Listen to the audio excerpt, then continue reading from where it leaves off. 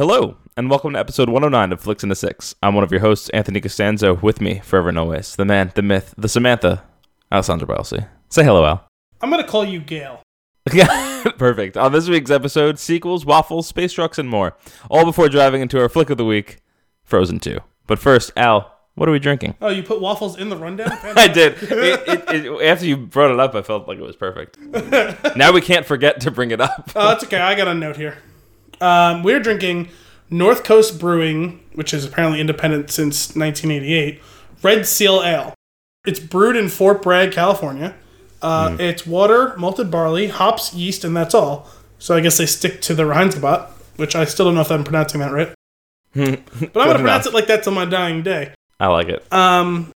Its malt and hops are beautifully married in this copper red pale ale, generously hopped for a long, spicy denouement. How fitting. It's one of my very few French words I know how to pronounce properly. Pronounce? What? It's one of the very few French words I know how to pronounce. I know, if I would have just let it go, it would have been so perfect. It might have been my best comedic timing of all time. Oh my god. I was already realized it was coming out wrong, so I was trying to fix myself. I should have just let it sit. Pronounce. One of the very few French words I know how to pronounce correctly. Oh my god. That's so good. Their core logo, I guess, is at the top there with a giant whale monster coming through their logo. Is that Moby Dick? I guess so. I don't know. Strange. I'm going to assume so. This beer's as old as me. This beer or just the brewery? Hard to say. I don't remember this one entering the refrigerator. I think I bought this one and gave it to you. I would assume so. Oh yeah, why? Because I don't usually buy Feisty, I'm ready to go. Touchy subject, jeez. Certified B Corporation? What's that about? I don't know. I've heard of a C Corp, S Corp. It's just like when I see that it's like a giant B on it, it's almost as if it's like a, it's a good enough grade. No, it's certified by corporation. The Y just got cut off. Got it. Well, first, before we cheers and take a sip, I noticed it through the bottle, and now I'm looking at it now that I've poured it, and this thing is crystal clear, almost like a lager. Much clearer than my red ales. But it's also not as red as my red ales. This almost looks like an amber. Yep. Got a nice head to it, though. I guess it's got the red ale. Al's red ale has been the most popular ale. It's been requested multiple times for purchase, including by you. It's been the only beer that I've made more than twice. Well, hang on. It was requested by me because it was for a gift. If I were requesting a beer from you, it would be the 1.5 IPA. I thought you forgot about the 1.5. The novelty will never wear off. It was fairly novel. It was also delicious. Yeah, it came out pretty tasty. I'm curious to see how this stacks up because you were a fan of the red ale, were you not? Oh yeah, no, I absolutely, yeah. I still have a bunch of them. Nice. All right, let's cheers and taste this. Definitely kept some. Cheers. That didn't work. I'm gonna get better with this. Nice. Ooh. I like that a lot. It doesn't taste like a red ale to me though. Yeah, I was gonna say it's a very mild taste. It tastes like a good German beer. Mine's much maltier and bolder of flavor. Yeah. Huh. It does have a long, spicy denouement, though. Can you pronounce that one more time? Is that just going to be the new intro from now on? It's just a repeated me denouement. It's actually hard to say pronounce. Right? Yeah. It's also going against 30 years of correctly pronouncing the word, so... Fair enough. No, this is I actually really like this, though. It's definitely good. It's just much more muted and restrained of a flavor than what I'm accustomed to drinking my own red ale, and I know that's not what all red ales are supposed to be measured on. It's just the one that I'm most familiar with now because I've drank a whole lot of them. Yeah, you know what's funny? It's like I don't necessarily know that it's doing well what it's trying to do, but whatever it is doing well. Yeah. If that makes any sense. No, but let's go with it. All right. I'm happy with this one. This is a nice random story. Have we had this one for a while? It had to be, right? It's been in the fridge for a couple of months. All right. Well, as usual, you have a good selection for me. Is this going to be one of those ones that's like 4 years old that you get mad at? No, I don't know. I was looking for it, but I can't find it. This was before they printed the dates on bottle. This 1988, is the as it were. Red Seal Ale in 1988. Oh my god, that's great. Well, delicious. Thanks for this. Thanks for this treat. Red Seal Ale, which I definitely read as Red Sea Ale over and over again. Regardless, Yeah, California is not on the Red Sea. that there's a giant red seal on it. Loose seal? All right, shall we get into some news and nuggets? If you insist. Joker 2 is a thing. Or that's is it? being talked about. It just bothers me. I don't really care that much. It just bothers me because it was like when we found out that they were going to be making one-off movies, that was an exciting thing. It was like, oh, it could be a contained story, and that's it. Almost like a graphic novel, just like a one piece. Like, yeah, it lives in the universe, but it's like a one slice. First of all, type of it gem. doesn't live in a universe. We live in a society. I love how that's become a meme. We live in a... Yeah.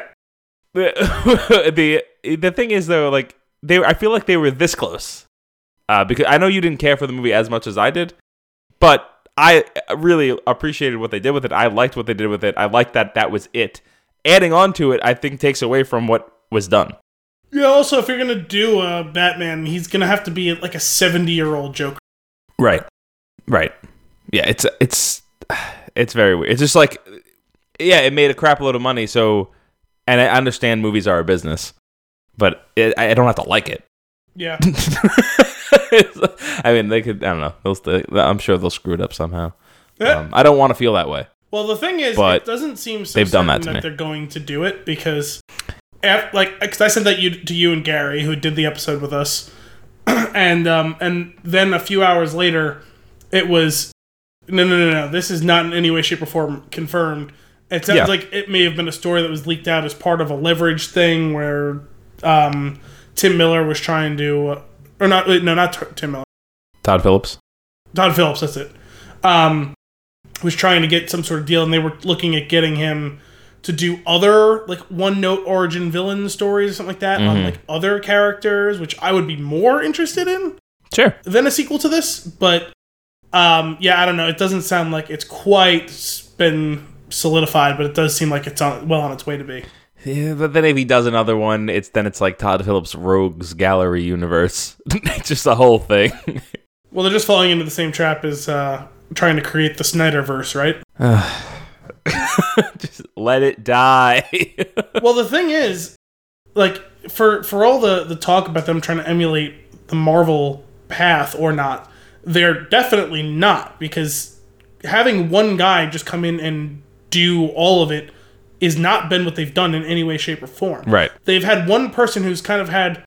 Well, they've had their... Jeff Johns is emulating the Kevin Feige role, but they've had kind of stewards who are kind of helping stitch all the threads together, but not specifically... Even though they've come up with a house style over time, and the house style has evolved over time, but, you know, Act 1 was heavily, you know, overseen by the Joss Whedon situation, and then it's been the handing off to the Russos. Mm-hmm. The Russos have been largely in charge of everything, and now they're seemingly no longer going to be involved, I guess. So we'll see. I actually haven't heard 100% whether they're going to still be going with it or not, but they were there a lot longer than Whedon was, and had a lot more direct control, because Whedon wasn't brought in until they were doing Avengers, which was after they had already made several movies. But you could see as they were starting to get reined in and hew closer to that central line that's what was going on, but it wasn't always the case. And then from there, they realized that that archetype was the way to go, and the Russos, after doing Winter Soldier, kind of took the reins of the big picture as far as what showed up on the screen. Yep. Yeah. I don't know. It just... I just like... to me, it sounded... When Joker came out, Joker was successful. I enjoyed it. Thought that was good. That being the end of it would have been perfect for me. And just knowing that there's going to be someone that's going to be trying to get another one made, and you have to see that coming when it makes so much money. But on the other Sure. hand, just have an iota of self-restraint. Like, okay, you did a good job. You know, you made a bunch of money. You created a movie that a lot of people liked. I didn't have to like it to be able to appreciate the fact that it set out to tell a story. It told that story. Yeah. And that story was only ever meant to be just the one chapter. And then it was really successful. And that can be it. And you can take that blueprint and do other things. Absolutely. But it doesn't have to be the same thing. That's the thing, though. They executed on their first good plan in a long time. And they executed well, in my opinion. The movie was good. And then they were just like, felt like almost immediately looked like they were falling into the trap of like, money, money, money. We have to do it again exactly the same way and grab more dollars. And it's just like, you'll actually probably get more if you follow the formula and do it with something else rather than turn this into that. Pick an auteur who wants to do his or her thing. Right. And let them do it as a one shot and keep doing these things. You know, keep your house style if you wish, though you don't have to if you're doing certain different characters. Who knows? You know what I mean? Like in the same way that Marvel has the house style, Guardians doesn't look like Ant-Man. You know what I mean? Right. Yeah, they have like their streams of like, you know, the cosmic, the more grounded and whatnot. As much as all of them are tightly leashed to the center, there is some freedom to work within a framework of, I have this vision, and if you can sell them on that vision, then they can execute it. In the same way that Star Wars has been even like more tightly leashed than the Marvel stuff has been. And again, love it or hate it, Rian Johnson executed on a distinct vision that he sold to them. Yep. You know what I mean? It is not the same as The Force Awakens. Even the cinematography, a lot of it is very different. I mean, some of it is similar. There is a certain house style, but you can tell in how significantly it diverged because Episode 7 maintained all of the visual language of all the other Star Wars movies that was made under Lucas's like stewardship. Right. And in 8, they eliminated a lot of those things about the way that they pan, the screen wipes, all those things that I took for granted until someone put it out until they for weren't me. there. Well, no, it was actually the pre-spoiler Freddie Prinze Jr. and Amin Al-Hassan episode that we discussed, and he talked about that, and I was like, you know what? I never really noticed it, but yeah, there is a distinct... Because if you look, the animated shows still do those exact same screen wipes. Even Fallen Order has done some of them, too. Mm-hmm. Oh my god. I'm getting further and further in the animated show, and it is so friggin' good. The Rebels. Yeah. What are you like? You're about halfway, right?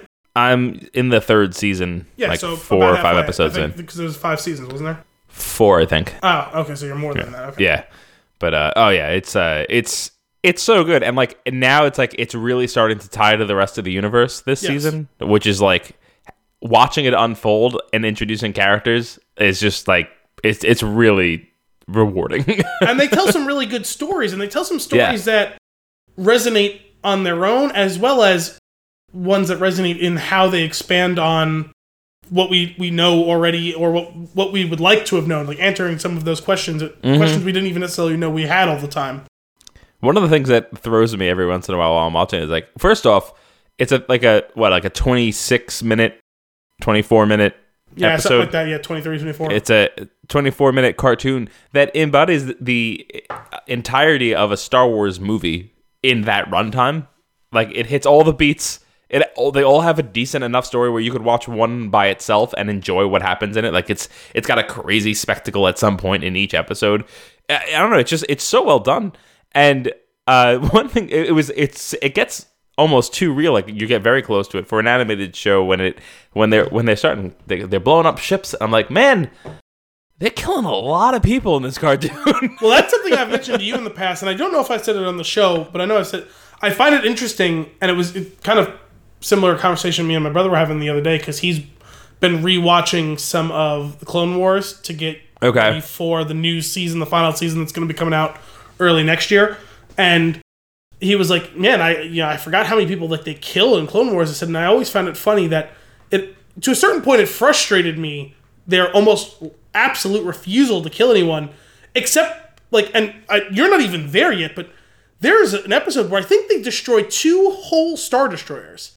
Yeah. And it's like they would not kill a stormtrooper on screen, but they blew up 2 ships that housed, 10,000 people? 20,000 people? You know what I mean? It's like they had like no compunction blowing those ships up because I guess it's easier if you're, because it is a kid's show. It's easier to just be able to, they destroyed a ship. It's like, no, think for a second. There are thousands upon thousands of people on that ship. Bad guys, sure, but you can get into the morality of being a cog in an evil entity, right? You know what I mean? The fact of the matter is... No, if you want that conversation, go watch Clerks. Because that conversation is brilliant. Absolutely. But, I'm just saying, that, like, they wouldn't show you... now, listen, I can understand. If you don't want to have them dismembering stormtroopers with their lightsabers, fine. But there's blasters, and I always found it to be the fantastical element of Star Wars that a guy in a stormtrooper helmet, you're not seeing a person, you're shooting with a laser. Yeah. It is very much not the same as watching, someone shoot someone with a bullet and you see their face and you see the blood splatter. They're two very different things. Mm-hmm. But you wouldn't do that, but you'll blow... I'm pretty sure I'm not misremembering this. There is one scene in the final season where 2 whole Star Destroyers get blown up at the same time. And it's like, but you won't shoot one stormtrooper. That's so funny. That's well. Regardless, that show is tremendous, and I'm really into it now. It was a really good show. Sticking on the Star Wars train, Rise of Skywalker is 141 minutes. They confirmed the runtime a few weeks ago. It was. Was it reconfirmed? It was changed. It was the rough estimate, and then they did a final cut. Because I thought that they confirmed that it was like 3 minutes longer than the next longest. No, I don't know. All I know is what it came down to. 2 hours, 21 minutes. Cool. I would if you wanted to go three or more, I would have been there for it. I would have been excited for it. Well, certainly for a final chapter, you can understand, right? Yeah, but I actually think it's I don't know. I feel like it's they must have a really nice tight narrative that they're going to be exploring with this. I don't know. I feel like that actually almost feels short for a grand finale. But yeah, I wouldn't have been surprised if it was something like 240. Right, but that being said, I feel like that makes me wonder. Like, they probably did a really great job of being without no pacing issues. I feel like I imagine, because there's still a lot to talk about. There's still a lot to understand for 2 hours and 21 minutes. Yeah, well, it's funny because I was just talking about someone with this the other day. We got into a bit of an argument about this, saying that he's like, "Oh, I'm not excited for the movie," and not for the typical reasons that you may have been hearing lately. He goes, "Oh, I heard that the movie was complete trash and they had to reshoot a lot of it." And I was like, no. He goes, "Yeah." I was like, "Listen, that's the sort of news that would have set the internet on fire." Yeah. And the fact that I have no idea what you're talking about means probably no. And we literally, we did one of those things where it's like, no, we have to go and get to the bottom of it now. Looked at it on the phone. I found one story, completely unconfirmed, from a website I've never heard of before. And everything else, there was nothing at all about it. And so I'm assuming it's just one of those rumor sites that just make shit up. Eventually, when I did some more digging, I did find out that, yes, in October, they did do some more planned reshoots. But that's common, though. They literally laid out what they were doing and said it was always on the schedule. We were always going to do it. And it was just, hey, how can we tighten this scene up? How can we tighten that scene up? And how much they've enjoyed making this a thing rather than it being oh my God, do we have to do reshoots? Just planning. Yeah, we're going to do reshoots. And we'll use the time however it makes the most sense. You know what I mean? Yeah. Yeah. The movie is almost certainly not in shambles. Each day it gets closer, Al, and the anticipation. There's only one way to cope with it: Jedi Fallen Order. So checking back in on that game, which we'll probably continue to do for a while now. Man, it's everything that I wanted and didn't realize I wanted. Yeah, that's mostly it's so good. It reminds me. It gets difficult in areas, which is great. I actually appreciate that because it makes it fun. It makes it feel like I'm playing the game. It's not just a narrative, right? I'm actually involved, which is great. It reminds me so much of my first experience playing Shadows of the Empire.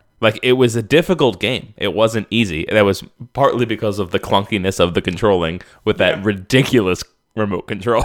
But it has that feel. It's just an interest. I really like the protagonist. I feel like there's been a lot of hate about him. Not so much now since it's been out. It's died down a bit. It was beforehand in the preview events and all that stuff. People were very worried about him.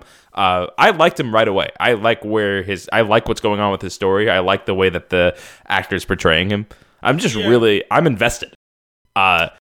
More so in BD1 than him, but invested. Well, sure. I mean, he is a bit of a blank slate, but that's not uncommon for the beginning of a story like that anyway. I don't know. I don't feel particularly strong feelings towards him one way or the other. I don't dislike him. I don't oh my god, I love this character so much. I do think there is something to him. It's played as fairly, understated, and restrained. He's not Anakin, which is great. He's not Luke in his worst moments. He actually exudes kind of that quiet calm, mostly, that Luke starts to have in Return of the Jedi. Yep. And, it's funny that you mentioned this like this, because I haven't finished the game. I know certain things about where the game goes later on, from a big picture standpoint. And I was watching this video about, it was not... there was a slight review portion, but it was more just a discussion about this game in the greater context of creating lore that is an expansion of IP within the interior, stitching together IP rather than tacking on. The difference between something like Rogue One versus Episode 7. You know what I mean? Yeah. And I found myself being very frustrated watching this video because I felt like he maybe didn't finish playing the game, because some of the complaints he made, I was like, yeah, but you either didn't finish playing the game or you speed ran it, because there's things that you're complaining about which as if oh, I didn't get an answer to this or that. It's like, well, I'm not even done with the game and I already know the answer to that. Right. You probably just weren't paying attention. Are you doing this based on the first 3 hours or something? Because right. I don't know, it was just confusing, but I mean, some people have raised concerns. I actually do. I'm not enthralled by the story of this game, really. I don't think it's bad. I just think it's sparse. Yeah, there's not which I actually appreciate as far as the game is concerned, because the game itself is a lot more entertaining and engaging than the story is, and I don't want my video game to only be held up by the story. Sure, I just think that there's you wanted a little bit more out of it, you think? Yeah, a little bit more substance to it, because you can go an hour and a half without really learning anything about what you're trying to accomplish. That's true. There's times where I've briefly forgot what it is that I'm doing. What am I supposed to do? I know that I have to here? go from where I am to that place. Yeah. And I know why, but sometimes I kind of forget the specifics of why I'm doing that one thing. Yeah, definitely got a refresher on that just recently when a big baddie explained what they were about to do, and it's like, oh right, that's what that was the whole mission's about. Well, the thing on Kashyyyk, kind of I kind of forgot what I was doing, because I knew I was going to try and find Tarful, but then they almost immediately tell you, oh yeah, you're not gonna be able to find them. Yeah. Let's just do this instead. And I was just but what exactly are we doing? Because you haven't really told me. I've committed to helping you, but you haven't really told me how you're going to help me. And we're just going to reconvene in a while, and then you're occasionally going to shout stuff to me, which is fine, because I actually like that as part of the organic storytelling. I actually wish there was a little bit more of that, a little bit more of your conversations with Seer on the ship while you're out on the mission. And there are some, and sometimes there's more, and sometimes there's less. Yeah. It's just a little bit sparse for my liking from a storytelling perspective. Have you been prompting any of the conversations? So if you go up to characters outside of the main story beats and talk to them, and but it just feels like I'm in a desert, and those are oases. Yeah, that's fair. How great would it be though if you were I need to go find this guy. We can't do that, but right now he's impossible to find. But let's do this. This is pretty much what happens, right? Let's free these Wookiees instead. And then you're but I still have my mission. And what if you were to take his grappling gun, which part of this actually happens, shoot it up, and then say, I have spoken, and just fly away. Just really tie the whole thing together. It's gonna become like the new. I have a bad feeling about this. Yeah. I'm actually holding out hope that somebody says that in the new movie. That would be pretty great. I just don't know if there would have been a better chance of that than using it in the game. Yeah. Oh yeah, for sure. Man, I could spend all day sneaking around listening to Stormtroopers. Oh, it's hysterical. They're so funny.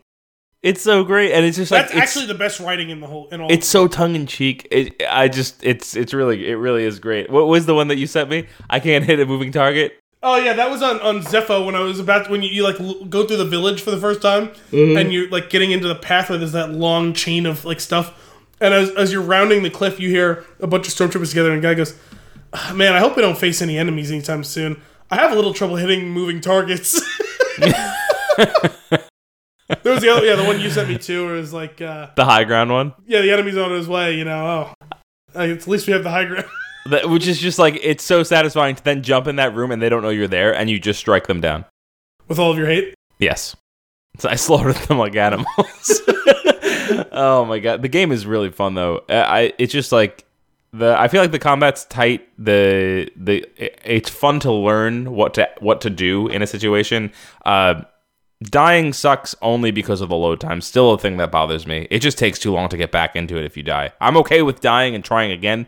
I'm not okay with waiting like 45 seconds to a minute for the game to reload. Yeah. It's just, it really is especially jarring. when you know certain times that you die, like you have to backtrack a long ways. Oh my god, that happened to me. I was in these underground caverns on like what's that first planet? Bogano? No, the second planet. Zepho.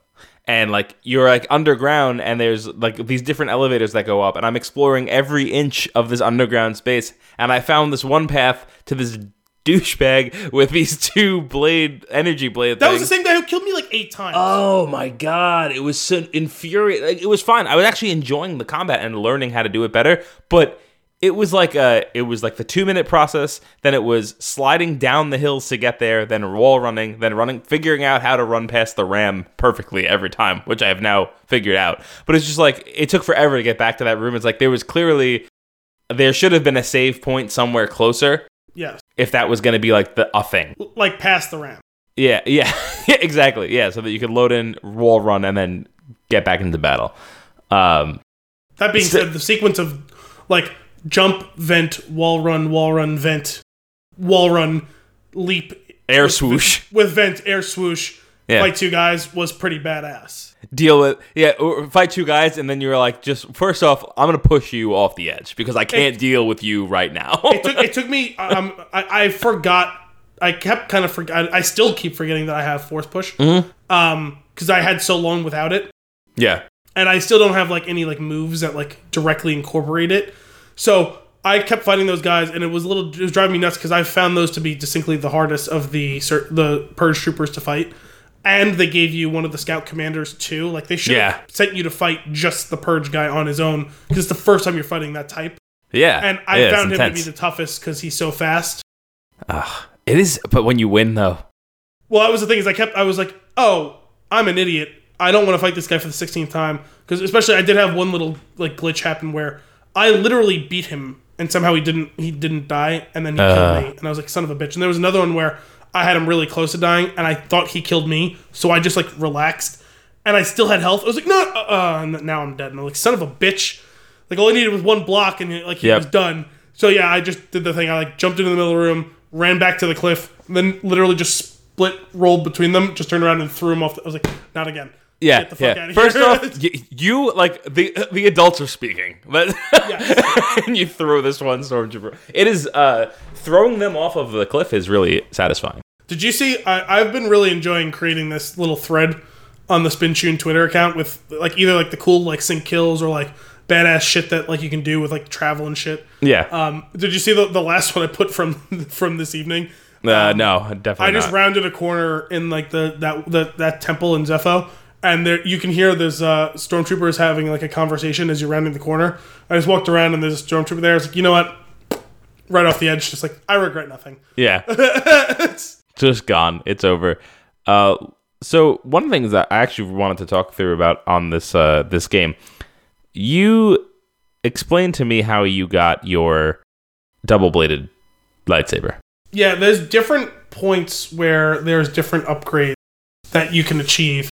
And that one is one that you can get in multiple places. It's just the quickest one you could get is on Daffy. Okay. And is it the same concept? What do you mean? Like, is the reason behind how you're able to enhance it to a double blade the same as mine? I don't know. I wasn't given a reason. I went up to a workbench and it said upgrade, and I did it, and he goes, would you look at that? And he stitched it together, and you get it. Oh, man. I found the hilt of... Who was the guy? Cordova? Yeah. I found his hilt. So he had like a conversation about it? And he talks about it, and he puts it together. Oh, yeah, I didn't get That's really interesting that there's different ways to do it. Yeah, because there's other ones, like you can upgrade like the Scomp Link for BD1. You can upgrade... you give them that little motorized thing so you can go uphill on the pulleys. So good. I think I just got the one where you can hack droids.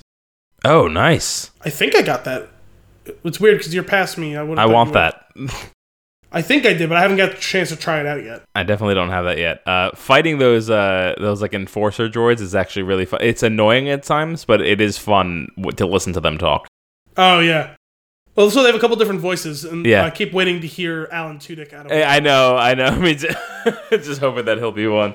Oh man, the game. It's a blast. I'm having a real good time with it. I just like I had said it last week. It's just like the first game in a long time where like I can't wait to get back to it. Like I'm constantly thinking about like, oh, I want to play more of this. I want to see where this goes. I haven't felt like this in a couple of years with like a new game, so it's nice. And on top of that, it's like I'm usually not one for the customization, like the cosmetic customizations. Like I usually don't care. I am super into customizing my character and my ship and my poncho.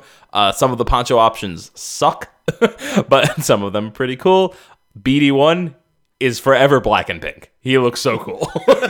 Yeah, I didn't get that one. I missed that one. Some of the ship ones are cool. I have a lot of fun messing around with the look of the lightsaber. The only problem is you don't really see it very well most of the time during the game. Only in like, I like when you see it in cutscenes though. Yeah, but like those are kind of few and far between. Yeah, that's true. BD1 is my favorite droid in the Star Wars universe. Really? Yeah, I really like him. It's like he reminds me so much of my cat, and it just. I don't know. It's just such a great character. It has such personality, like the way that it follows you around and is talking and chirping throughout everything that you're doing is like really awesome. I feel like they did such a good job with like getting that like that camaraderie between like the core character and his droid as they go through. And like this, like you just kind of find them, which is it's just really sweet. Yeah, and like are immediately best friends. Yeah, did we just become best friends? Yeah, basically. I mean, I've always enjoyed, me some R2-D2. Sure. Mostly just because he was badass. BB-8 cracks me up. I'm enjoying BD1. He's probably like, well, it might just be because he's tiny. He's a tiny little guy. Yeah. That he's a cute little droid. But especially in 7, BB-8 cracked me up. Like when he puts out the thumbs up for the thumbs up. Oh my god, so good. Yeah, he's a great character. Definitely love BB-8, but BD1, man, I'm a big fan. I'm curious how this new droid's gonna shake out. The new droid? Was it Dio? That is. Oh yeah. But we'll see about that. I also another droid I'm a big fan of. That one, the little mouse droid, little black cart that runs around the floor. the little mouse droid on the yeah. I feel like I could see that going around and BD1 chasing it. I've always been a bigger fan of gonk droids.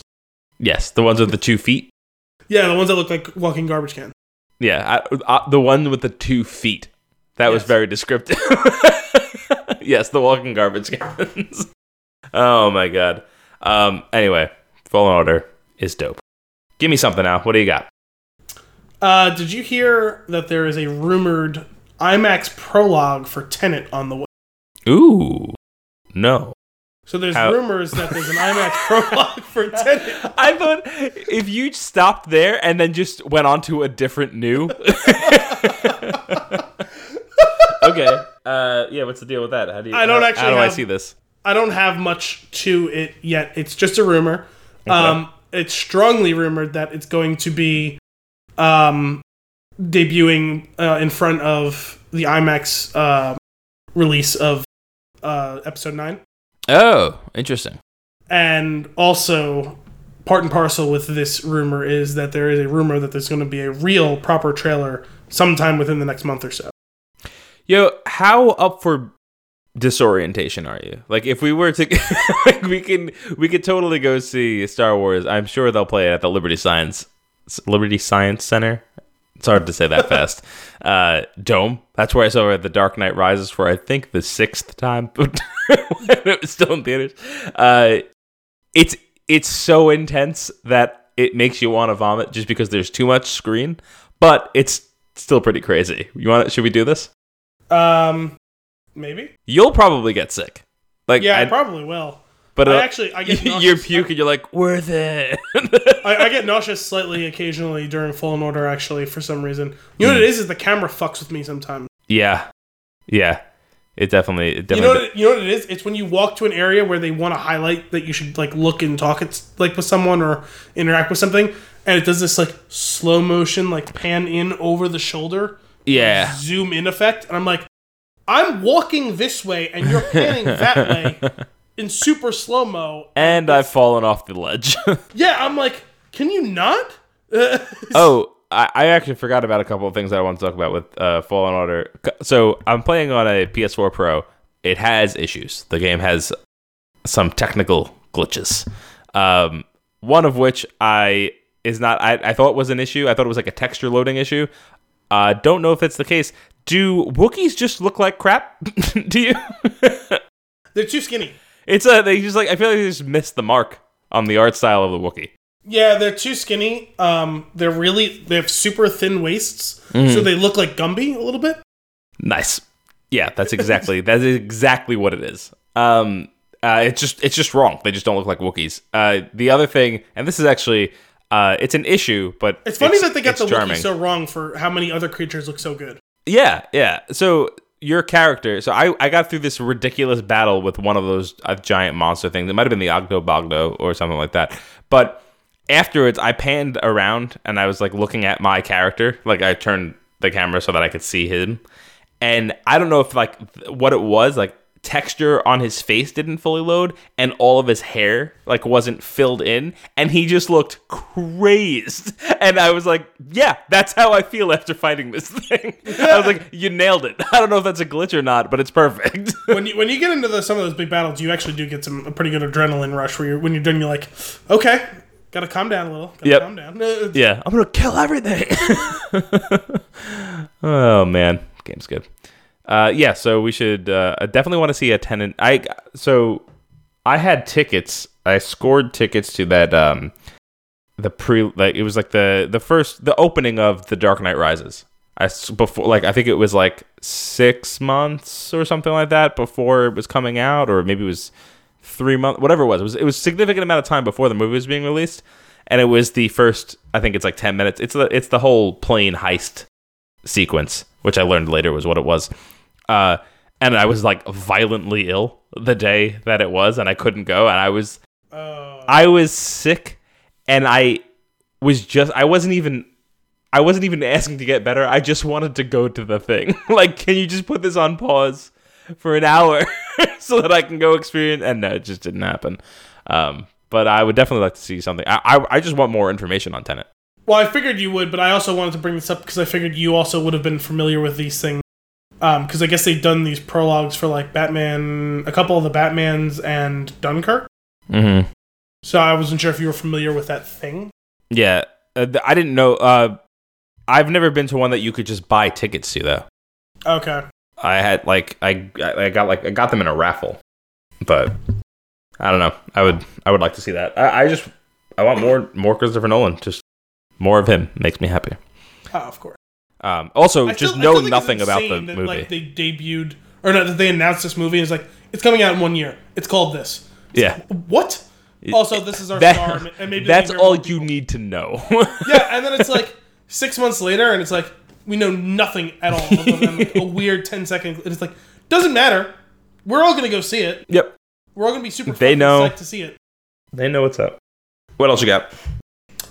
Let's talk about waffles. Yes. A bit of a backstory to that. So this weekend we went for me and friend of the show, Caleb's. We shared the same birthday. So we had joint birthday celebration this weekend up in Cooperstown. So we got a bunch of our friends together. We were up in an Airbnb. By the way, the house was ridiculous. Yeah. It was like 1, 2, 5, 6 bedrooms. Nice. And fucking gigantic kitchen, wet bar, huge island. Like, you know the island in my kitchen? Yeah. It was like possibly 3 times bigger. Nice. It was actually an island surrounded by water. It was crazy. Yes. Like fucking great kitchen, like badass stove, like all that stuff. Wet bar on the other side of the kitchen from like on either side flanking the bar. They had the induction chargers implanted on the ends of the island. That's a nice touch. On the little bar overseeing like the living room, and then on all the bedside tables. Come on, that's cool. It's ridiculous. That's classy. There's like 5 bathrooms in there, like 5 bathrooms with like showers, with fucking badass like shower heads, like huge bathrooms, like rooms were like pretty roomy, multiple TVs, badass like sound bar and 4K TV in like the main room, like because we were up there, you know, we got up there like at dinner time Friday night. Okay. And we left Sunday like early afternoon. So nice. It's a nice weekend. So we were up there, you know, we all made dinner together on Friday, you know, drinking, hanging out. What'd you make? Tacos. Nice. Also, my buddy Josh, who's a chef, I guess friend of the show, Josh, I think we mentioned him on the show a few times. Yeah. He brought all these fucking like badass like meats and cheeses for like an antipasto, like. Nice. Yeah, it was really good stuff. And then you know, we all made like tacos and shit, and then I brought up some BLC beverages, wine that me and my dad just bottled last weekend. Awesome. Yeah, it was really good. This one came out even better than the one that your dad said, this isn't too bad. Oh, man. Oh, no, this actually isn't bad. I think what a gem. This one came out even better. Cabernet Sauvignon. And then Saturday, we made a big fucking breakfast spread, hung out a little bit, went out to Omegang, which was so good. Yeah. I said you and Brian. Was it the first time you were there? Yeah. Nice. What was the standout beer? There was, I mean, I know that you've had some Omegang beers. They were all good. Some are obviously better than others. I think my favorite one while I was there was the Adoration, which was, I forget exactly what the style was, but it tasted like coconut, but like that was just like a byproduct of like the yeast. There was no coconut. Oh, interesting. It was like a stout. It was something fairly dark. Okay. It was like a spin-off of one of their other established beers, I think. Gotcha. It was really good, really strong. Most of the beer is really strong. They had I have to see if I can track some down for you. I didn't buy any to bring with me then because we were going straight to bars from there. It was gonna be a pain in the ass to lug it all around. Oh yeah. But there was, I think it was called Neon Rainbow IPA with like, it's their take on like a New England style IPA. Nice. Really, really, really good IPA. That sounds good. They had the final Game of Thrones beer, much better than the final season of the show, called Slime. And Now Our Watch Has Ended, or Our Watch Has Ended. And it's an Imperial Brown Ale. Interesting. That was good. They had a bunch of cheeses that they made with their beers there. There was one with good. There was one made with Rare Vase. There was one made with one made with Three Philosophers. One made with another one. They had a couple different versions of Three Philosophers there that were really good. But one of the cheeses was made with like maple bacon. So fucking good. And then we had like a late lunch there. Or I guess dinner technically. Yeah, I guess dinner. It was early dinner, late lunch, whatever. We all got a bunch of different stuff, but I had the chicken and waffles. So fucking good. Yeah. Because I think they used beer in the batter of the chicken, and it was like perfectly fried. Good. Literally, the only criticism was I wish there was 2 waffles and 2 chickens, and there was 1 waffle and 1 chicken. Got it. And on it was a maple bacon bechamel sauce with raspberry jelly. You're killing me right now. It was so fucking good. It sounds amazing. And me and Josh both got them, and we also got from them a teeny bit of sriracha to just drizzle with it too, because you need a little spice with the chicken and waffles. Oh yeah. Oh my god, it was fucking amazing. Is chicken and waffles like your thing. I feel like, didn't we, when we went out to brunch in the Bronx, didn't you get chicken and waffles? Yeah, those are literally the only 2 times I've ever had it in my life. Oh, okay. That's such a weird thing to associate with you now. Breweries and me and chicken and waffles. It's just a thing. No pebble in your food, though. What's that? No pebble in your food. food. There was no rock in this one. Good. Someone got a Cuban panini. I had a bite of that. That was fucking amazing, too. Everything there was so damn good. Nice. All right, so I'm down. When are we going? How far is it from you? It's a bit of a hike. It was like over 2 hours. It's like basically 2.5 hours going up.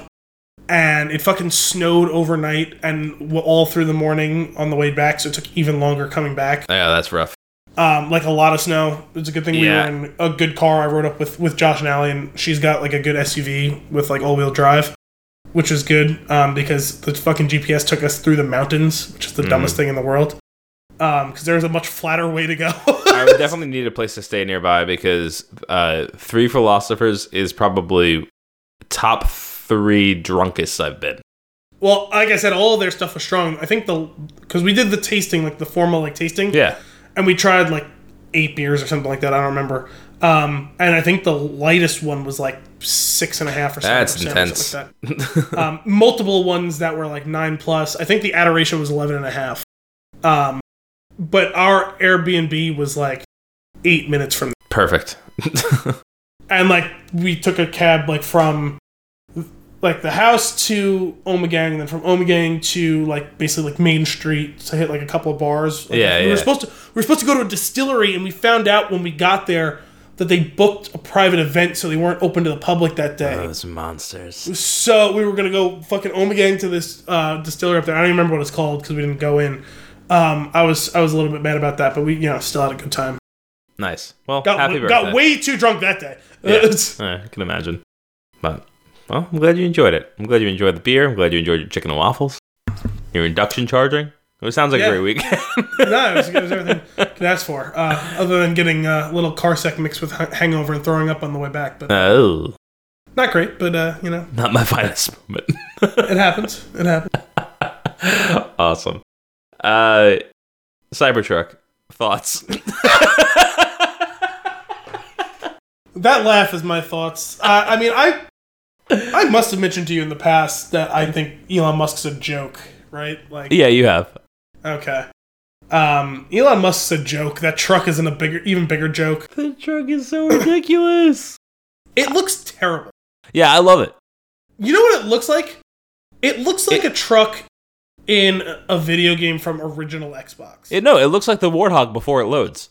That's what I'm saying. Yeah. It's like my first thought is it's like as angular and stupid as a Warthog. It's part of the reason why I love it. It looks so bad. I just can't wait to see one in real life.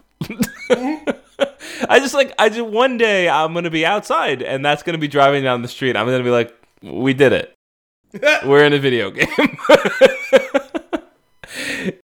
It's just like, I always wondered when you watch ridiculous sci-fi movies of the future, how do we go from practical to this? And this is the step. Actually, you know what? It kind of looks like the trucks on Mars in fucking not True Lies. Total Recall. What? Total Recall. Yeah, Total Recall. That being said, True Lies on Mars, I'll watch that. I love True Lies. That's a fantastic movie. Me Give me the goddamn page. That's a great... Where is the key? Paparazzi's. Yeah, Cybertruck. That thing's absurd. That's absurd. Yeah. What other... That's it. I had nothing else on it. I just wanted to see what you thought. My thought is my same thoughts on everything involving Elon Musk. I just kind of want him to go away. Why mad at him? He's a joke, and he's an asshole. Like, I don't like, look it up. There's this whole cult of people who love Elon Musk, and it's like, why? Why do you love him? Sure, is he a smart dude? Yes. He's not particularly smart. Like, he's not fucking Albert Einstein. He's not Thomas Edison, or pick your favorite, like, revolutionary idea, like, man. Like, he's not any of those guys. He is an asshole. That's, like, indisputable. And it's pretty well documented. Because consistently misses on all of the things that he promises he's going to deliver everyone. All of his companies end up being a joke. Like the Boring Company, the Hyperloop, the Tesla truck, SpaceX, all of it. Like, he doesn't deliver any of the things that he promises. So he's a fucking charlatan, and I want him to go away. Did you watch any of the reveal? Because I think you'd appreciate what happens. I mean, I saw one or two very short clips. So. Did you watch what happened with the glass? I saw the thing with The Rock going through the window. That was so funny. And that is so fucking typical of everything he does. Oh, man. I can't wait to see one of those on the road. It's never going to make it to the road. Oh, yeah. 2 years. It'll be there. It took him 5 years longer to do the fucking car that he said he was going to take him. Oh, my God. I'm going to continually use him to rile you up, you know? Yeah, he's my phantom threat. Yeah. See, now you're speaking my language. Now I just feel bad for bringing him up. Oh, God. I hate that movie so much. What else you got? Are you done on news and nuggets? I'm done on news and nuggets. Are you all caught up on Watchmen? No. Oh, okay. I was behind a couple of weeks, so Sunday night I watched the last 2 episodes. How many are there? 5? Okay, then I think I'm 2 behind. Yeah, so you were in the same place that I was at. Yeah, the last 2 really, really damn good. Very different. Shit is like picking up speed for real now. Oh no, sorry, there's 6. There's 6 total. God. I remember seeing something saying it's a 9-episode first season, so it was saying that it was 2/3 done. So gotcha. So things really picking up. The last episode, I don't want to spoil how or why and where, but it was like delivered 99% through flashback in a really cool way. Like just the audacity of how they did it was really cool. It was really cool visually. Most of it is done in black and white. Oh. They jump through all these different things, kind of jumping to and from some different stuff, despite still managing to maintain like a coherent narrative from start to finish of the episode. Mm-hmm. There's a lot that's like, man, where are we going with? Some of the questions are starting to be answered, but some of the questions are giving you better questions to ask. Like more, rather than, oh my god, I have no idea what's going on. It's like, ooh, what's going about that? What's going on about that? You know what I mean? Which is a better state of being to be in. And with 3 episodes left, I think we'll probably get, this won't be a situation similar to Leftovers, I think, because Damon Lindelof's already said he's not entirely sure he would do another season. Oh, okay. So he's basically been planning this as a limited series. It's possible they could do it as a continuation, but it sounds like it would be 50-50 whether he would continue to be involved. He's basically just said, I had a story I wanted to tell, and this is that story. Cool. That gets me more excited about getting back into it. For some reason, it's just like when I watch it, I'm enjoying it, and then when it's over, I'm just not like itching to get the next one. I have been, but I've been glad for the weekly release. This is the first time I've watched 2 episodes together, and it's too much. But based on the way the one episode ends on a bit of a cliffhanger, okay, so it helped with the transition. This is the time that I most was ready to jump right into another one. Got it. So I actually appreciated having them back to back because I really wanted to see how it paid off, because you had an inkling as to how it was going to pay off, but in other words, like where they were going to go, but how they got there was really interesting, and what specific story they were telling in that second episode was really compelling. So because it specifically is done to answer a lot of the mystery that we've had so far. Cool. Yeah.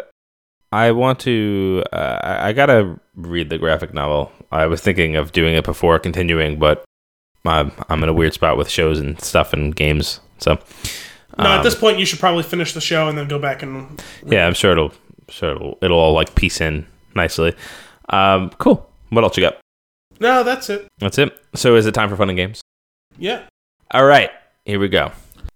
Which Frozen 2 character matches your personality? Okay. Very specific to our flick of the week. Certainly straightforward. Yeah, not like last week. There was just nothing good for that Dr. Sleep one. All right. First, how would your BFFs describe you? Talkative, kind, goofy, adventurous, courageous, or inquisitive? Can you give me those again? Talkative, kind, goofy, adventurous, courageous, or inquisitive? I don't know. I'm going to give you inquisitive. Okay. All right. What does your ideal snow day include? Drinking hot chocolate, baking cookies, sledding, watching Netflix, ice skating, or building a snowman? Hot chocolate. I can go for some hot chocolate. I haven't had a good hot chocolate in a long time. Yeah. Choose a frozen wonderland to explore. These are images, and I'm going to pick one for you. That one looks cool. Choose a Disney princess to team up with. Rapunzel from Tangled, Leia from Star Wars. Should I just pick Leia? I want to hear the options. I'm glad they cleared this one up for me. Cinderella from Cinderella. Moana from Moana. It's very helpful. Sherry from Black Panther. Or Belle from Beauty and the Beast. That's funny because I wouldn't really think of them all as princesses, despite the fact that they are, and now all are Disney princesses. That's right. Yeah, let's go with Leia. Yeah, nice. Pick a Disney song. Be Our Guest, Remember Me, Part of Your World, Circle of Life, A Whole New World, A Spoonful of Sugar. Be Our Guest. Now pick a song from Frozen 2. Lost in the Woods, The Next Right Thing, Show Yourself, When I'm Older, Some Things Never Change, Into the Unknown. I felt like I needed to yell that, but I restrained myself. The problem is I'm already forgetting what any of the names of them would have been. Which one of them was any of those the one that Kristoff sang? Got it. All right. We'll talk about that later. Yep, that's why I wanted to choose it. And finally, pick something important from the Frozen universe.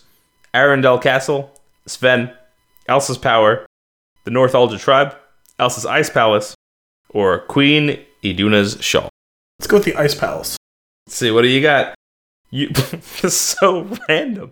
You got Ryder. The weird guy that Kristoff's friends with? Yeah, John Ritter. John Ritter, is that his name? The Jason Ritter? Ritter. Your personality matches Ryder. You're passionate, caring, and inquisitive. Like I guarantee you, this answer came from the inquisitive question, and that was it. Ryder, it's in the description. You want to explore the world around you and get to know as many different people as possible. You're incredibly passionate about the things you love the most. Reindeer. You're incredibly passionate about reindeer, is what I got out of that. And that is your Frozen 2 quiz. With that, let us get into our Flick of the Week. Frozen 2, 2019, rated PG at 1 hour and 43 minutes. Anna, Elsa, Kristoff, and Olaf, and Sven leave Arendelle to travel to an ancient autumn-bound forest of an enchanted land. They set out to find the origin of Elsa's powers in order to save their kingdom. That's your IMDb synopsis. Yeah, pretty good. Pretty good. A couple things dawned on me with seeing this. I was thinking about it before we got into the theater. I was like, when was the last time there was a true sequel to a Disney movie? That wasn't direct to video? Yeah.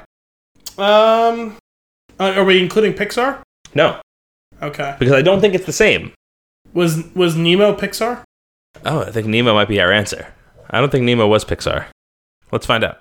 Anyway, but it's surprising, right? Because as far as the classic Disney style movies, the only sequels that I know of or that I could think of are direct to video, like The Return of Jafar or The Lion King 1.5 or whatever the hell it was. I think there was actually there was that. There was also eventually a Lion King 2 that I think was direct to video. Although, unlike most of the other direct to video ones, they actually got all the original actors and actresses to come back and do that's pretty surprising. It was 102 Dalmatians was only for the live action one, right? I have no idea. Yeah, well, anyway, either way, if it's not coming to mind. The funny thing was, Return of Jafar was direct to video, had none of the original actors and actresses. Everyone was so mad at that movie that they gave a theatrical release to the third one and brought the whole actual cast back. Yeah. What was that one called? The King of Thieves? Yeah, I think something like that. Yeah, man, I think they did a tremendous job with this. It expanded upon the first story without changing anything about it or ruining or shifting it its focus. It's just the only question that you kind of had afterwards was, where did Elsa get her powers? And kind of exploring the mythology was actually really fun. I think they did it a really clever way. and like getting outside of Arendelle and like seeing these other spaces. I think it was pretty cool. Well, it did match like the things that you need out of a sequel, especially a sequel for this time. It expanded the world in a way that was interesting, because if you just kept it to the same confines that you were already in, it doesn't work. But it still, despite the fact that it was expanding from its own safety zone, it still kept the world grounded in the sense that they didn't just go to like the other side of the world. It's like we're going right outside our own front door and seeing what's next door, what's up the street. You know what I mean? So we have a greater understanding of what's going on right around us, despite the fact that we're in a completely new place. Yeah, and so the other thing that could have gone, which is really well done, well executed, a thing that could have easily been a downfall. A Disney movie like this is only as good as the music.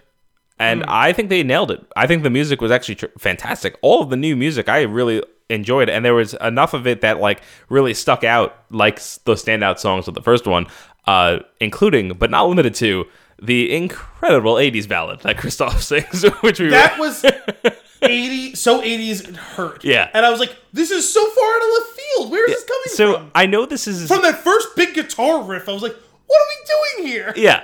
Oh, it's wonderful. And I know we're in pre-spoiler territory. This isn't really a spoiler. You should know this going in. This song is going to happen, and it's going to rock your socks off. That's one.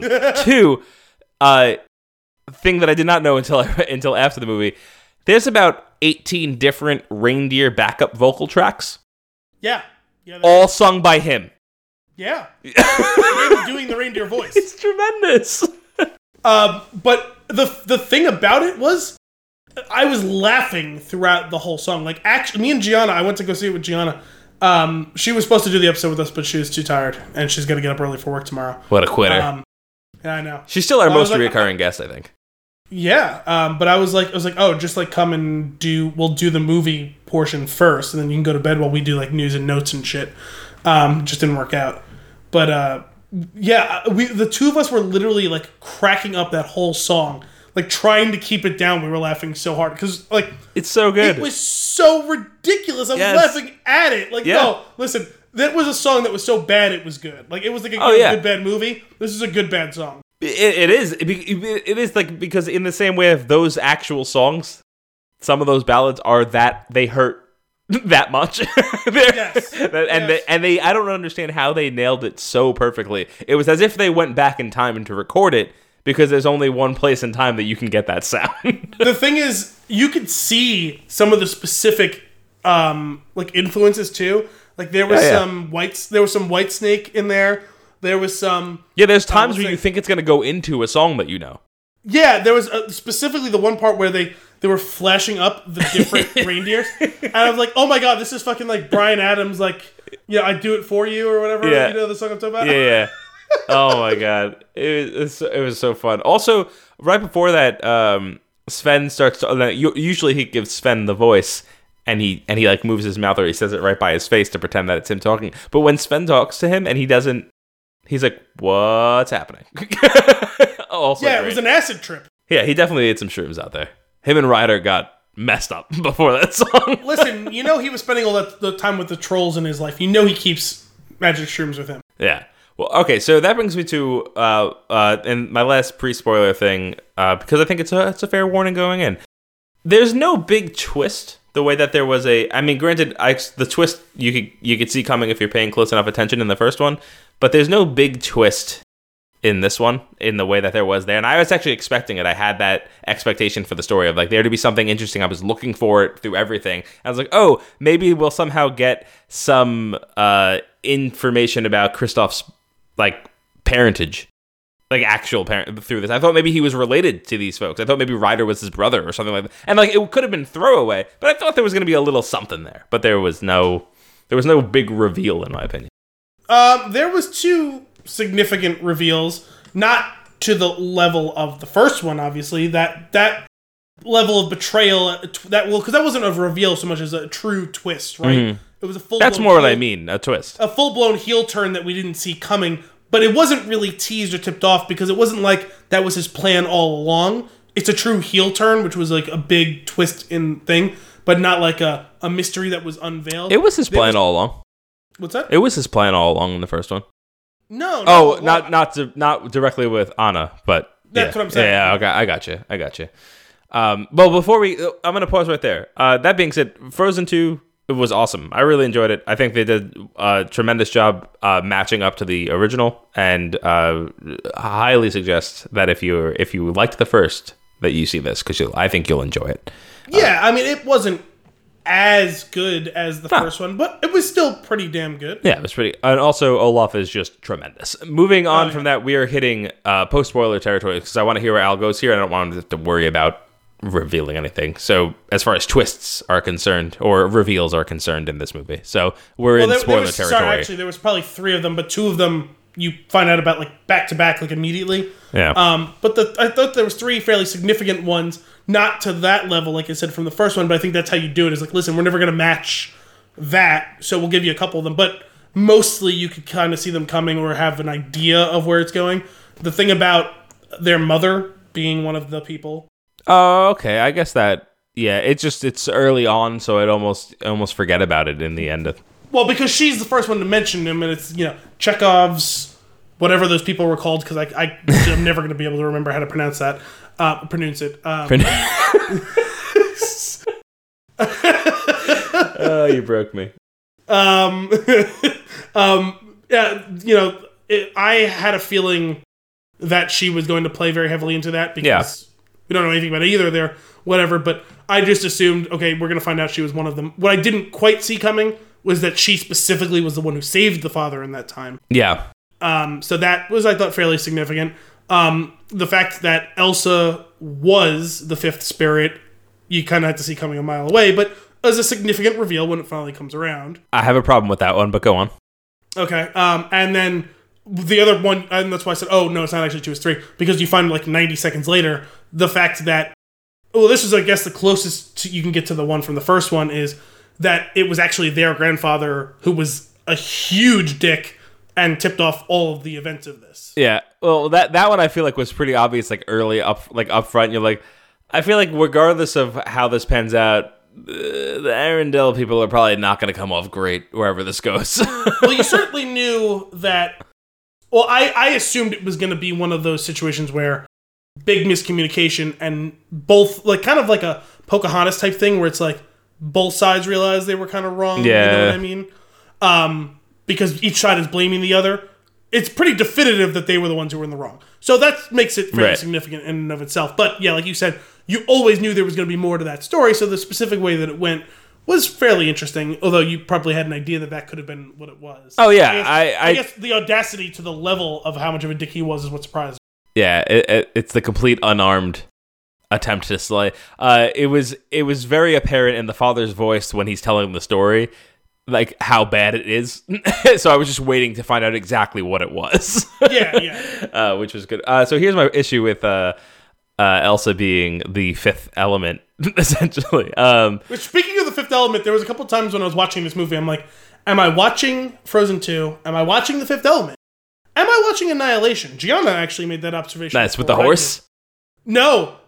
When they walk up to the Enchanted Forest and the fog is there, she goes, I'm expecting to hear wow. And they're like, and she goes, because like Olaf's like, I think it was Olaf, something like, I wonder what's in there. And Gianna goes, is it not 2 deer and human bears? Sticking on that scene for a second, Olaf running into it and bouncing off and hysterically laughing as he does it. Fantastic. It's Olaf at his best. Childlike glee. So my issue here is, I feel like I'm crazy. Elsa is not the 5th piece of this puzzle to me. It's Anna. Anna is clearly is that 5th love element in this whole situation. Elsa got some water powers. That's what she got.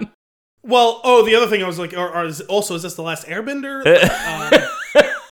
Well, because she's like trying to master all of the elements, which ultimately is what she does, right?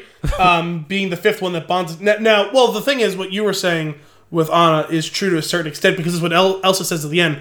There's meant to be a bridge, and she says a bridge has 2 sides. It's the 2 of them together. Yeah.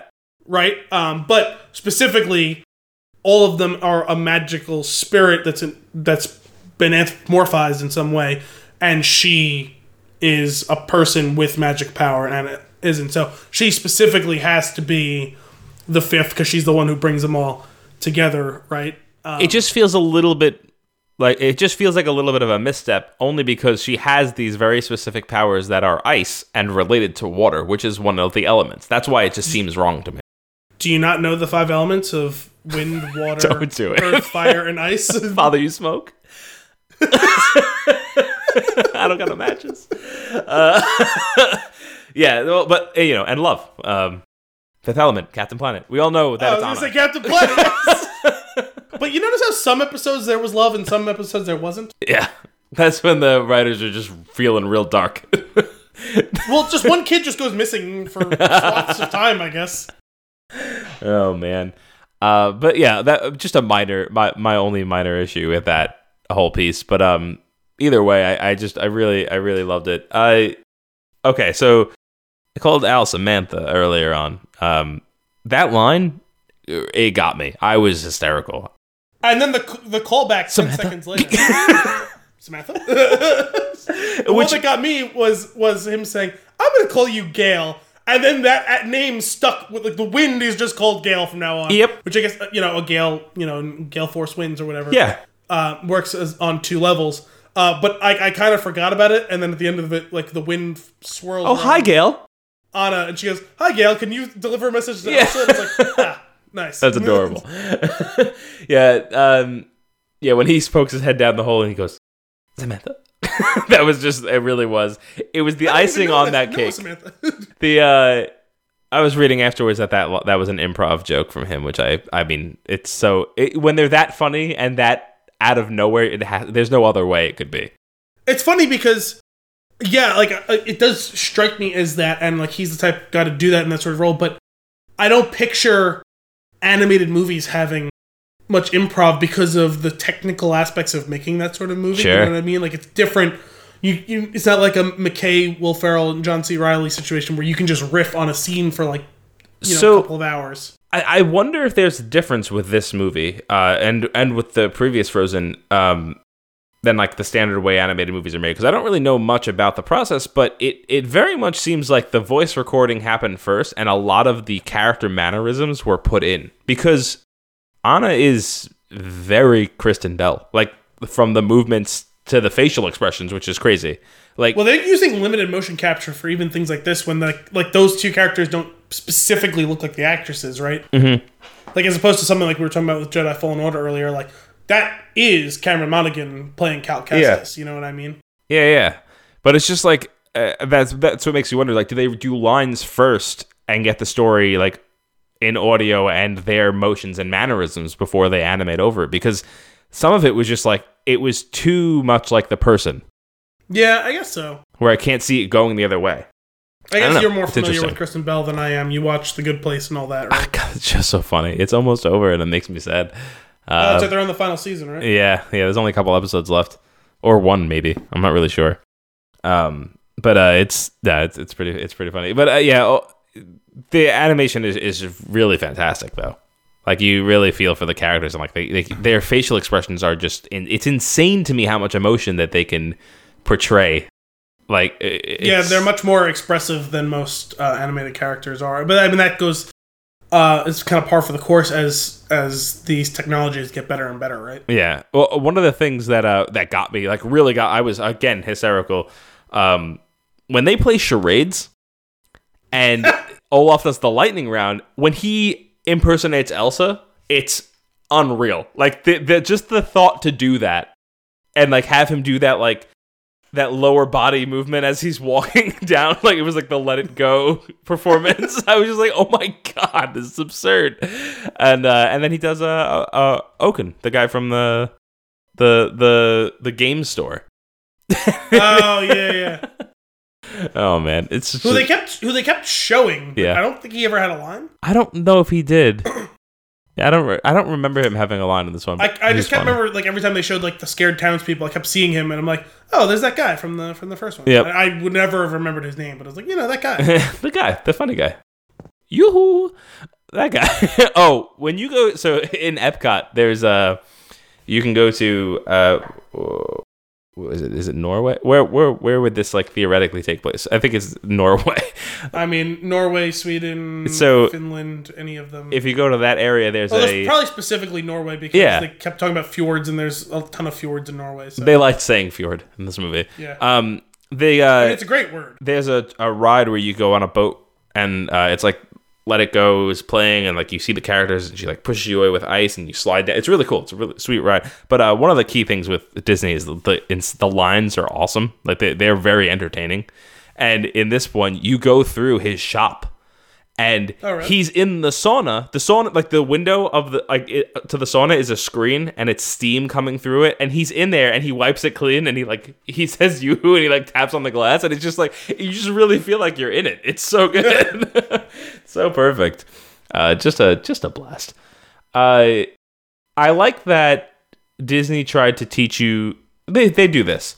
They teach you about death. And then they're like, but this is not entirely on us, and they bring the carriage back. Like, we'll do a little bit of this. Your parents are going to have to take it from here. Also, that's a pretty good callback, too, right? There's one more thing.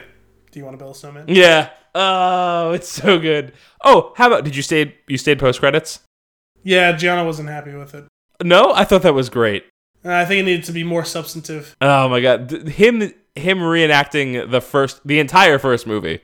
First of all, that was the best scene in the movie. It was that and Sterling K. Brown's reaction to everything that's happening. Well, that's what I'm saying. Yeah. It's the whole scene. Yeah.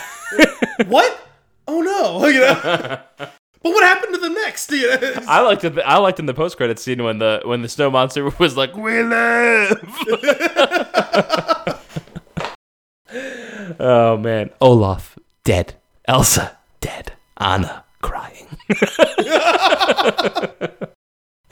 Oh my goodness, tremendous.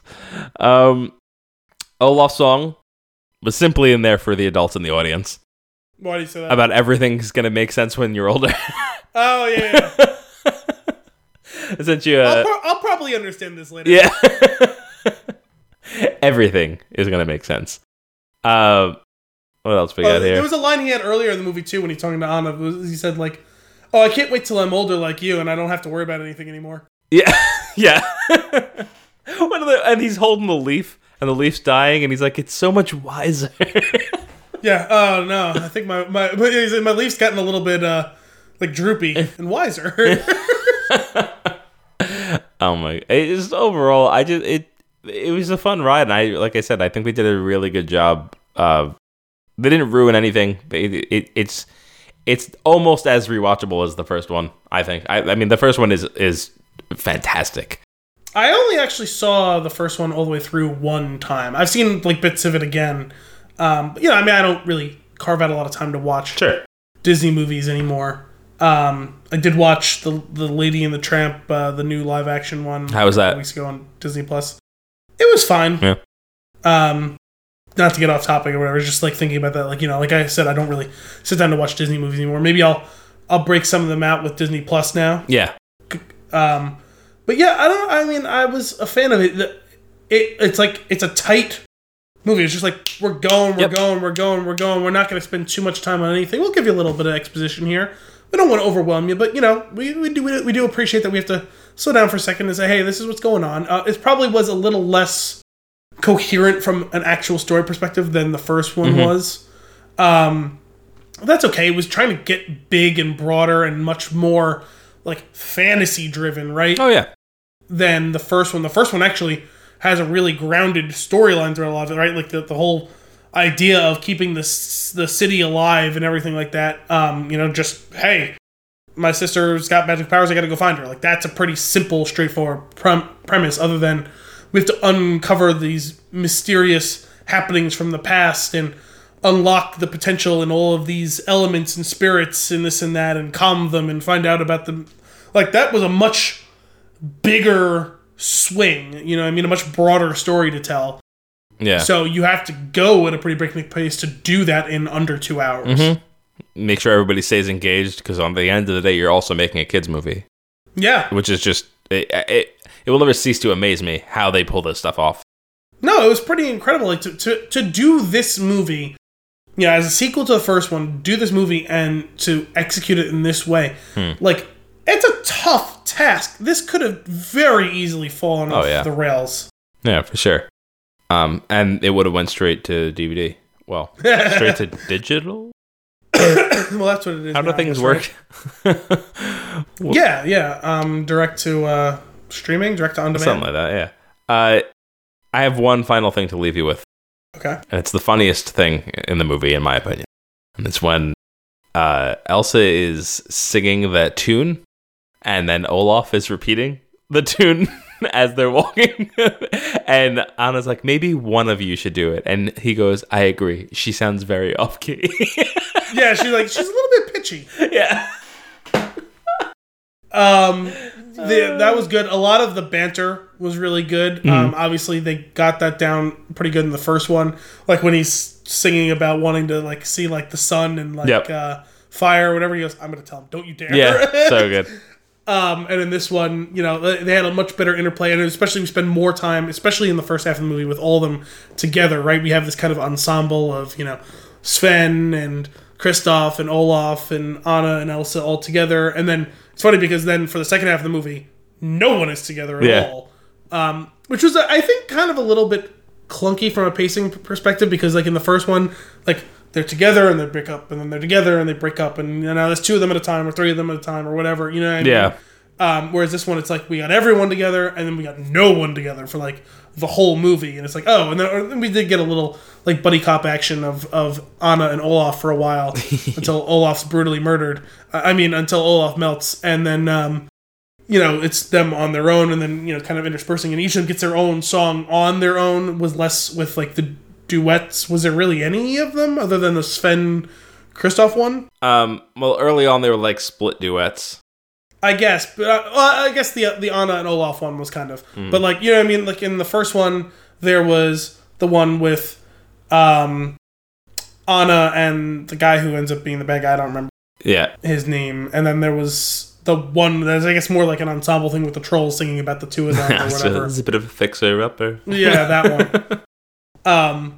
But I don't know, the songs were still good. It's funny, I didn't really think about it. Like I was seeing someone said the reason that you don't see many of these movies is because for a musical, you're there half for the music and half for the story acting.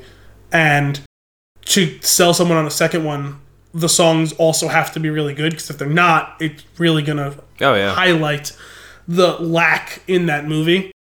And as much as the Elsa song, again, was really strong and really good, it didn't quite live up to Let It Go. That one was pretty singular, though. It stands up as strong or stronger than any of the great Disney ones that have existed before it. So to be able to measure up to that again would have been borderline impossible.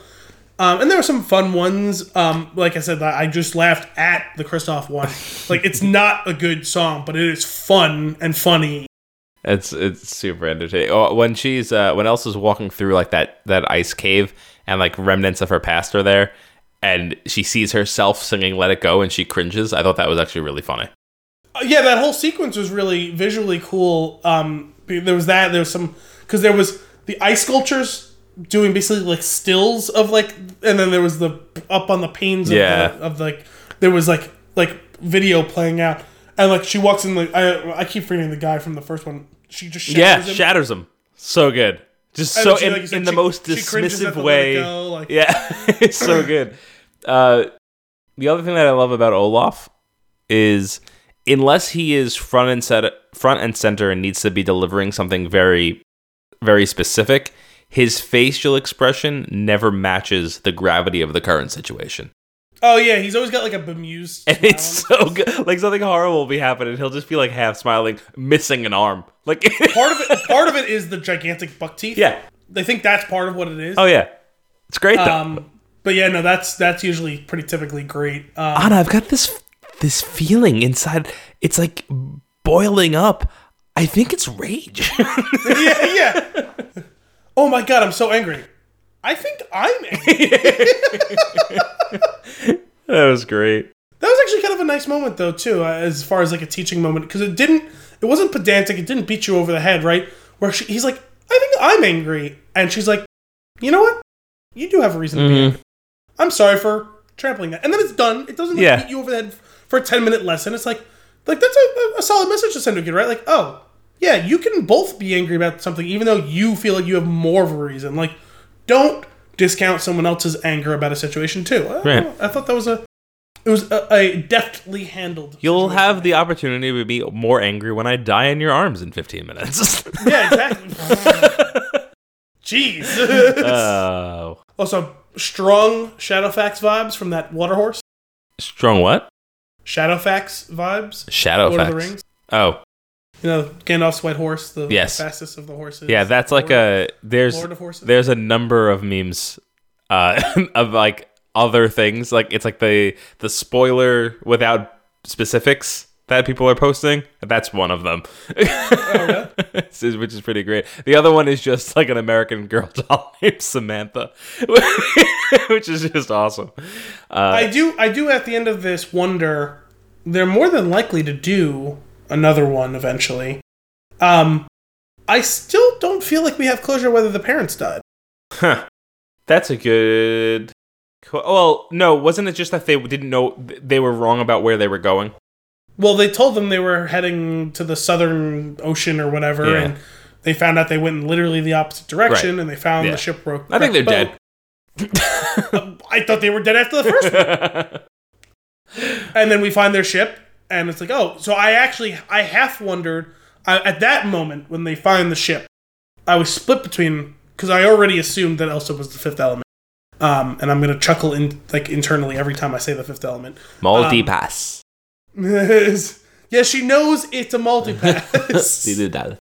But I was from that moment I was torn. Okay, are we going to find out that she's the fifth element, or are they going to find the parents and the mother was the fifth element? Because we already know that the mother was lying or did not disclose that she was from there. We find out that the father was saved by the mother and all that stuff, right? And she has a big moment where she snaps because as like the ship is going down or whatever, we get a moment of like the waves crashing around them. But considering we found the ship semi-intact, right? There was the waterproof compartment, great line by Olaf, why can't the whole ship be made of the waterproof? So, yeah. Yep. But we still don't know that they're dead. Yeah. Also, this can then... the reason I want it is because we can then get, like, a Game of Thronesian situation, because, like, in the first movie, the parents die, and, like, the girls are fairly young, and one of them becomes queen, and they have a struggle. And there was no struggle for power, and then there was a struggle for power later on in the movie, and then now we've had another succession as Elsa's, abdicated her throne for Anna. If we find the parents alive, do then we then get a Game of Thrones struggle for power and the father wants his throne back, or what? Like in like 15 years they do another one when the audience has grown up a bit. Right? It's just a straight to HBO like live action. Yes. Basically it's Watchmen show on HBO, but Disney Plus is a live action gritty, Disney Plus After Dark. Yeah. Oh my goodness. Okay, you got anything else on this movie? I didn't know that Evan Rachel Wood was the voice of the mother. Yeah. And that she also sang her own songs. Mm-hmm. I didn't know Evan Rachel Wood could sing. Oh, yeah. Across the Universe? Is she in that? I have no idea what that is. The Beatles movie? The movie with all the Beatles songs? Not the Beatles movie. Yeah, I'm not familiar with that. I think that's her. I'm double checking for you right now. Yeah, that's her. She's in that. She's very good in that. That movie's... I really like that movie. I know people... Also, I forget which song it was that they reprised for the credits, but Panic at the Disco was singing it, which was... Into the Unknown. What? Into the Unknown. Yeah, that one. It's funny. So that was the song that Evan Rachel Wood sung then, right? That is the song that Elsa sings. Into the Unknown? Right? No, I thought that was the one the mother sang in the lullaby. No, that was... I can't remember the name. I'm going to look it up for you. I'm going to keep it going. I can't remember the names of any of them. That's why I'm asking. Let's see. I'll get it for you right now. Frozen 2 soundtrack. I literally was done watching it. And then... All Is Found is Evan Rachel Wood. Oh. Yeah, I guess so. That's about it. Well, it's funny because my sister was like... As soon as it started going, my sister was like, is that Adam Lambert? I was like... I don't know. I guess it could be. I was like, do you know what he sounds like? And she goes, actually, not really anymore. I was like, not helpful. I was like, no, this sounds familiar. It sounds kind of emo, which, I mean, I guess that could apply to Adam Lambert too, but I was like, this sounds familiar. And I looked it up. I was like, yes, no, this clicks perfectly into place. What a weird thing for Panic at the Disco to be doing a song for Frozen. I like that song. That song's so powerful, though. I like it a lot. Yeah. Having that big Broadway voice do the song, I feel like really pushes the music in the Frozen movies over the edge. Yeah. Which is awesome. All right. Any other closing thoughts? All right. Well, that's all for this week's episode of Flicks in a Six. We hope you enjoyed it. As always, if you have a movie for us to review or nuggets for us to discuss, you can send those requests to flicksinasix@spintune.com or tweet us at @thespintune. Tune in next week for more movie and beer goodness. Until then, I'm Anthony Costanzo. And I'm Al Biolsi. Thanks for coming out.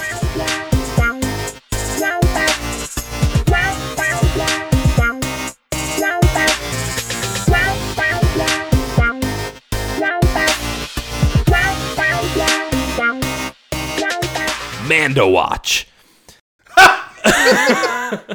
Al didn't get a chance to see the third episode, so what this particular version of our Mandalorian recap is just going to be me getting Al excited, and here's why. Oh, it's just gonna be a hype video. It's gonna be short. The third episode is insane, and I mean. They gotta pick up the pace, right? Because we got our slow westerns. So here's the thing, and this is why I'm actually glad I get to tell you a little bit beforehand. Because there's only 8 episodes total. It's actually very slow in the beginning. Really? It's slow for the first 2/3. It's not like painfully slow. It's just nothing crazy is happening. And while I'm watching it, I was thinking, which has been true of the first 2 episodes, which is insane. I was like, oh, is The Mandalorian just a series of fetch quests? Like, that's what it seems like. We're just gonna do a thing. We're gonna get some steel. We're gonna make. It's funny. People armor. have said that about the first 2 episodes already. Like, it's not necessarily a bad thing, but like it has a very RPG type structure. That is exactly what it feels like until the finale of the episode, when it becomes the craziest version of your action figure playset reenacted, like in a way that you can only imagine as a child. I imagine this has something to do with the Mandalorian Heavy Trooper. Yeah, sure. That's all I know is I've seen pictures of him, so I'm assuming that's gotta be. Let me put it this way. That is part of it. It embodies the situation. That is a very small piece of it. Oh yeah, I mean, I'm sure that there is more to it. I'm just figure that has to be I just started laughing when it all goes down towards the end of the episode, but in glee. I wasn't mocking it. I was just so happy. I was so happy for what was going on. I was like, this is just insanity that we're finally getting this. And then you, of course, get a few sweet Baby Yoda moments that are just beautiful. I think I saw one gif of him reaching for a lever in the cockpit. So, you know what? Oh man, I can't tell you exactly why, but it just very big picture, non-spoiler. What is this episode like about? It's about the Mandalorians' struggle to just do the mission without asking questions. So this is like a transporter, don't look at the package situation. Yeah, it's exactly. It is. It's a Transformer movie in a tight 28 or however many. Transporter movie in a tight 28 or so minutes, without any of the nonsense. Oh my god, it's so good. I can't wait for you to watch it. We'll do a quick recap on the minor things that I'm talking about next week when you finally see it. And as we get into the fourth episode, which will be right. We'll have seen that by then. It's coming out this week, the 4th episode, right? I believe it's on Friday. Yeah. Okay, I wasn't sure if there's going to be like a holiday delay or anything like that. No, I think the only time that the schedule gets a little fucky is around when episode 9 comes out. Oh, okay, gotcha. I can't wait for you to know why he's reaching for the lever. I just want to leave you with that, and with that. That's Mando Watch.